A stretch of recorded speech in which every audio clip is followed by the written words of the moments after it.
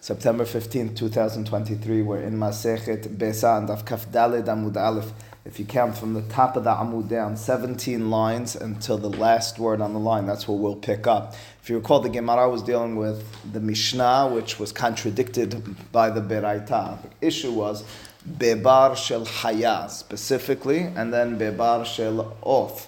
A bebar is that area where the animals are collected and kind of secluded so that they won't run too far. It's easiest to catch them there. The question is on Yom Tov whether you're allowed to go into there and trap an animal. The Mishnah said that with regards to animals and birds, it's permitted. The Beraita said with regards to both of those, it's prohibited. I think Gemara was deliberating, first understood that with regards to the first lines in the Gemara was with regards to animals we could resolve. One's the opinion of Rabbi, the other one's the opinion of Chachamim. The Gemara got stuck on the birds, and the Gemara, ultimately speaking, is what we got up to yesterday, said, really, the Beraita and Mishnah might have the same author. There's no Rabbi Yehuda and Chachamim with regards to the two passages. They're the same author, they're talking about different types of birds. How so? The Mishnah is talking about a standard bird, a bird that's not too elusive, too difficult to catch, and as a result, there's no problem as long as it's already in the bebar to catch it, to trap it on Yom Tov. That's not going to be considered trapping. It's, so to speak, already trapped. As opposed to the Beraita is talking about sipor deror, or sparrow, which is difficult to catch. Now the Gemara says, once you got to that point where you're comfortable, appropriately, saying that the Mishnah is talking about one type of reality and the Beraita another type of reality, instead of our initial answer with regards to animals, that one was Rabbi Yehuda and the other Chachamim, why don't we just argue instead? They're talking about different realities with regards to what this bebar looked like. Says the Gemara, Hashta de'atet lehache. Hashta means now. De'atet means you came. Lehache means to this. Now that you got to this point where you're comfortable, again, appropriately, rightfully so, explaining that the Beraita and Mishnah might be talking about different realities, even though it's the same word. It was the word sipor, both in the Mishnah and the Beraita, and you said, well, one's a sparrow and another one's, I don't know, turtle dove or something like that. So now, why don't we do that with regards to haya as well, and suggest that our Mishnah is talking about one type of bebar, and the Beraita another one. Haya, ahaya, name la kashya. We might be able to resolve la kashya, to say there's no contradiction between the animal passage in the Mishnah and that in the Beraita. Ha bebebar katan, ha bebebar gadol. The Mishnah, we will suggest, which permitted going into that area where the animals are and trapping, it's talking about a small bebar. Small means easier to trap. Easier to trap means I'm not actually, quote, halakha-wise trapping on Yom Tov. It's already trapped. Beraita, alternatively, is talking about where it was prohibited, where there's asur, a bebar gadol, a larger area. Yes, it's in somewhat of a secluded place, harder to catch it, as a result, prohibited. Easier said than explained. What's the definition of bebar gadol and bebar katan? Slow animal, slow and fast, as opposed to... Yes, a little bit different we're doing, because I assume the understanding is if you're talking about a sivi, you're talking about a haya, you're not really going to distinguish. With regards to wild animals, you can't find a wild animal that's, quote, easy to catch. You could do it easier with birds in a home than with wild animals in a bebar. Happens to be, though, if I'm not mistaken, there is one angle in Rishonim that reads bebar, even though the next words in the Gemara are difficult to read, as a type of animal. One's gadol, one's katan. The gadol might be easier to catch, it's slower, it's bigger, as opposed to katan. Doesn't seem that's the way the Gemara does it. It is a little bit different than the birds. It's different reality, not in terms of the animal or bird, but with regards to the place. Says the Gemara, but define it for me. With regards to bird, you told me... Something about a fish? Maybe a big fish. We never did that with a fish, because the assumption was fish will still be elusive and get into the cracks and crevices. A big one.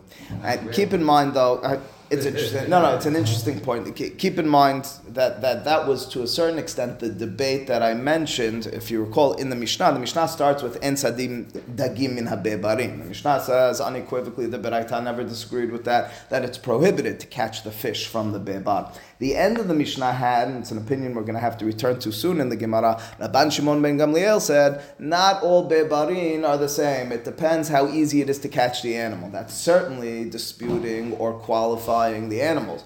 Was it finding a permissibility, which is what you're suggesting with regards to the fish? That's what I told you is a machlok between Harambam and Ra'avad. So there is such an angle not per se the size of the fish or the speed of the fish, but how closed off the fish is so that you might be able to catch it. Rashbag might actually be giving you a leniency. So, you might not be so far off. Anyway, says the Gemara, define for me a bebar gadol and a bebar katan. It's, again, you could speak conceptually, but I want to talk a little bit more practically with regards to when it's permitted and when it's asur. Hechidame is Aramaic for what's the case. Literally, what's it similar to? But what's the case? Bebar katan, question mark. Hechidame, bebar gadol, question mark. What's the reality? Give me contours, give me measurements, give me some description in an objective sense so that I can determine when it's permitted and when it's prohibited to catch the haya in the bebar, depending, of course, on the size. Amar Rav Ashi, first definition. Kol hechad derahit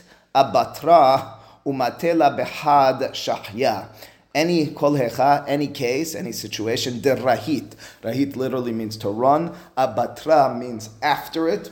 Batra means the last sha'ar, the last gate. The derahit abatra, anytime you're running after the animal, umatela, and you get to it, behad shahya, in one shahya. Shahya, at least Rabbeinu Hananel, they write lunge. Nice. Lunge might be the most simple. Rabbeinu Hananel says one breath. He has it as lashon shehiyah, one stop. And shehiyah means to stop and catch your breath. You don't need to do that. Same thing as one lunge. It's just he switches or he has a different nosa. Het and the het. Oh, we're getting there.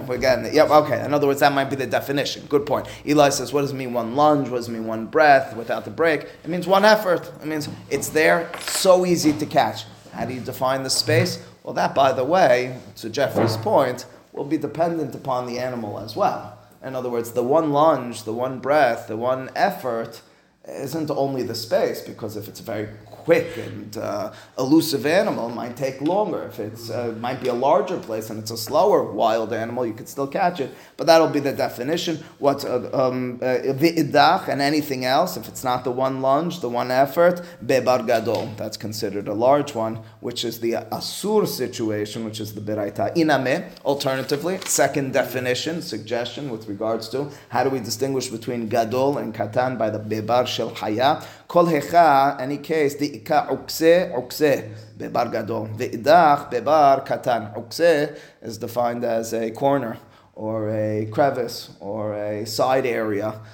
So again, we're trying to get more objective, trying to get more defined. Not so easy, but the definition in turn is, if it has many corners, well, that's going to be a bebar katan, gadol. If it's going to have not so many, that'll be a bebar katan. What's many? What's not so many?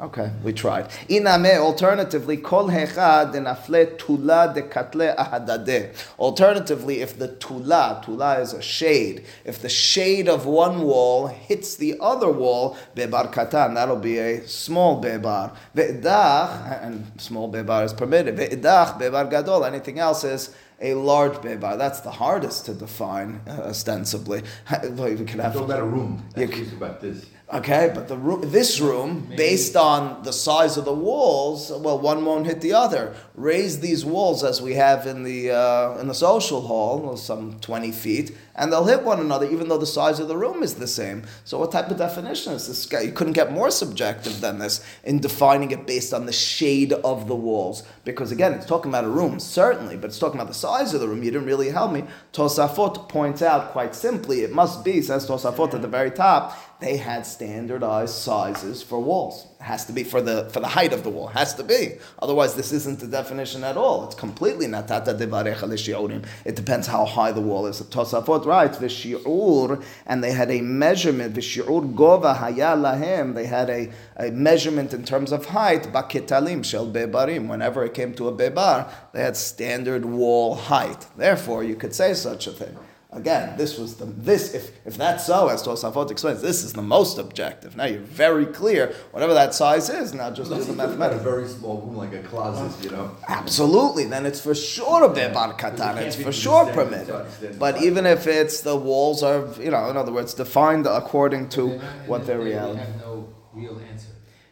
We have no clear final punchline definition, and we'll yet have another one in ensuing lines. Indeed. Bottom line is, they didn't want you to work on Shabbat. Well, this is Yom Tov. Keep in mind, this is Yom Tov, but they don't want you to exert yourself. So It's in an area that you don't have to exert. They didn't want you it's to, a but farm. You have to exert. You know, it's an enclosure and it's a wild animal. You're running around after this thing, and yet. Correct, but I'm going to qualify your words though, because the way it sounds from you is some sort of rabbinic exertion. It's not a rabbinic exertion. It's the definition of trapping is being set forth in our Gemara as dependent upon exertion, right? In other words, if it's easy, it's not considered trapping. If it's hard, it's considered trapping. So you're right, it has to do with exertion, but we're talking about potentially, what sounds like, an Isur min HaTorah. It's not just a tirha. Rashi said that it might be Drabanan. Right. Rashi said with regards to the fish, that circumstance, since you could have had it before Yom Tov, might be Drabanan.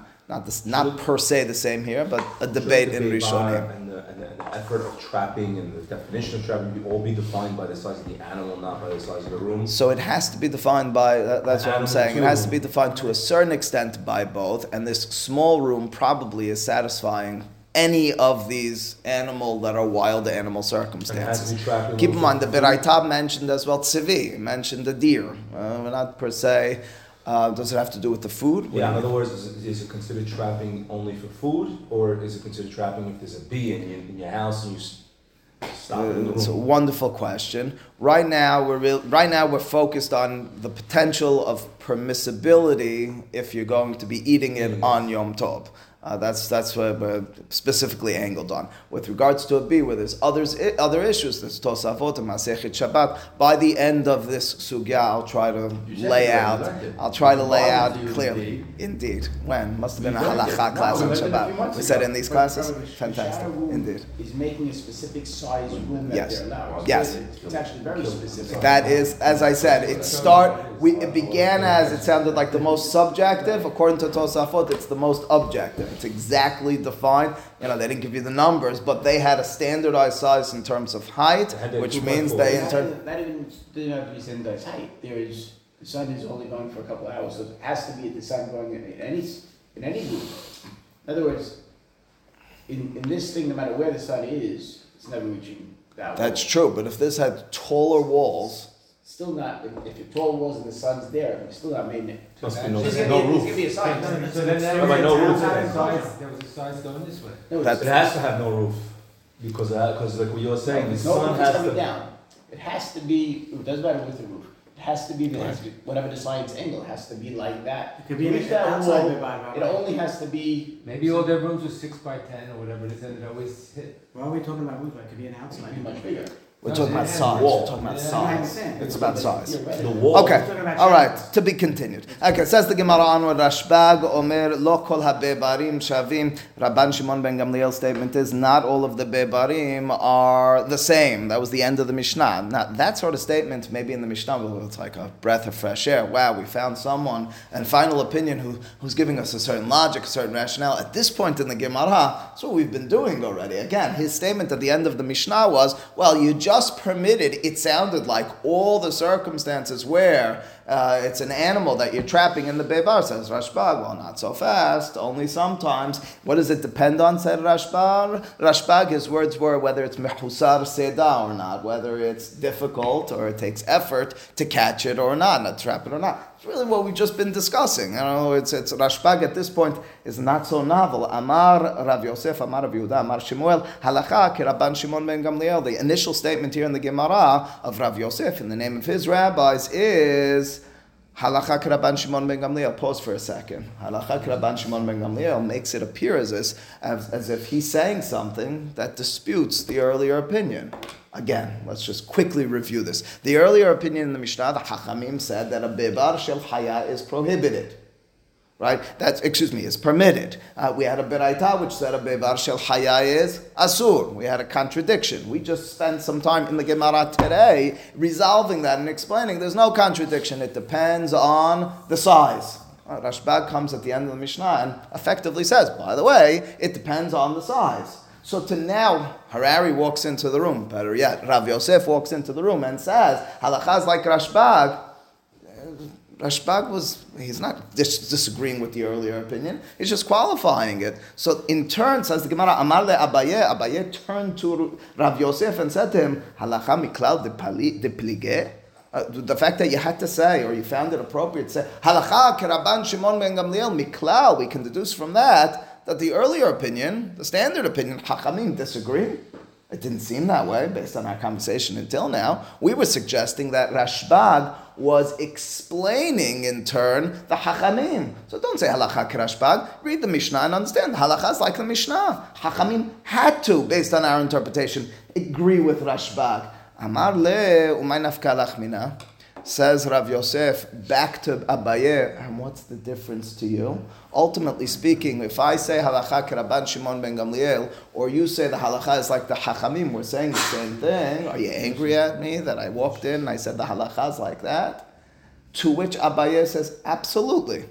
Why are you annoyed with me? Because, outside of the Gemara for a moment, because you've confused things and made it as if your words were significant when they weren't. If I come into the room and I say, you should know, Shulchan Aruch says there are 39 melachot on Shabbat, you say to me, Shulchan Aruch as opposed to who? I said, what's the difference? Shulchan Aruch writes it. You say to me, but that was confusing. You made it appear as if someone might disagree. Those were unnecessary words. It's a description. It's a preface which is misleading. Says Abaye back to Rav Yosef. You're asking me what's the difference? Amar le Gemara gamor zemoratate. Do you believe, says Rashi, this is the way they used to speak to, if you take a brief look at Rashi on the right hand side, Amar le Gemara gemor, let's first just translate those words. Gemara gemor means you'll study the teachings. In other words, Gemara is the learning, is the teachings. Mashal shotimhu. It's something you would say to silly people. Kach Gemara gemor omer letalmid shoteh. You turn to a silly student and you say to him, study the Talmud, study the teaching. Lemod henemet hen shibut v'yelecha lezemer v'shir. You should just study it and it'll be a song. What's the difference? It's right, it's wrong. It'll be a song for you. In other words, Abaye turns to Rav Yosef and says, did you understand we're dealing with serious matters? Did you understand we're setting forth, we're elaborating and making clear a law system? So you tell me what's the difference? You walk into a court and you make a statement and say, what's the difference? It's the same thing anyway. No, this is not a song. We turn to silly students and we say, yeah, you study it like this, study it like that. It's all a song anyway. This isn't a song. So that's the conclusion of the Gemara on this. The Gemara doesn't bring us further, but it has an interesting statement of Abaye to Rav Yosef in which he says, Hachamim, hizaharu b'divrechem, make certain that you say things clearly, efficiently, and the most appropriate way. Baruch Adonai le'olam. Amen. Amen.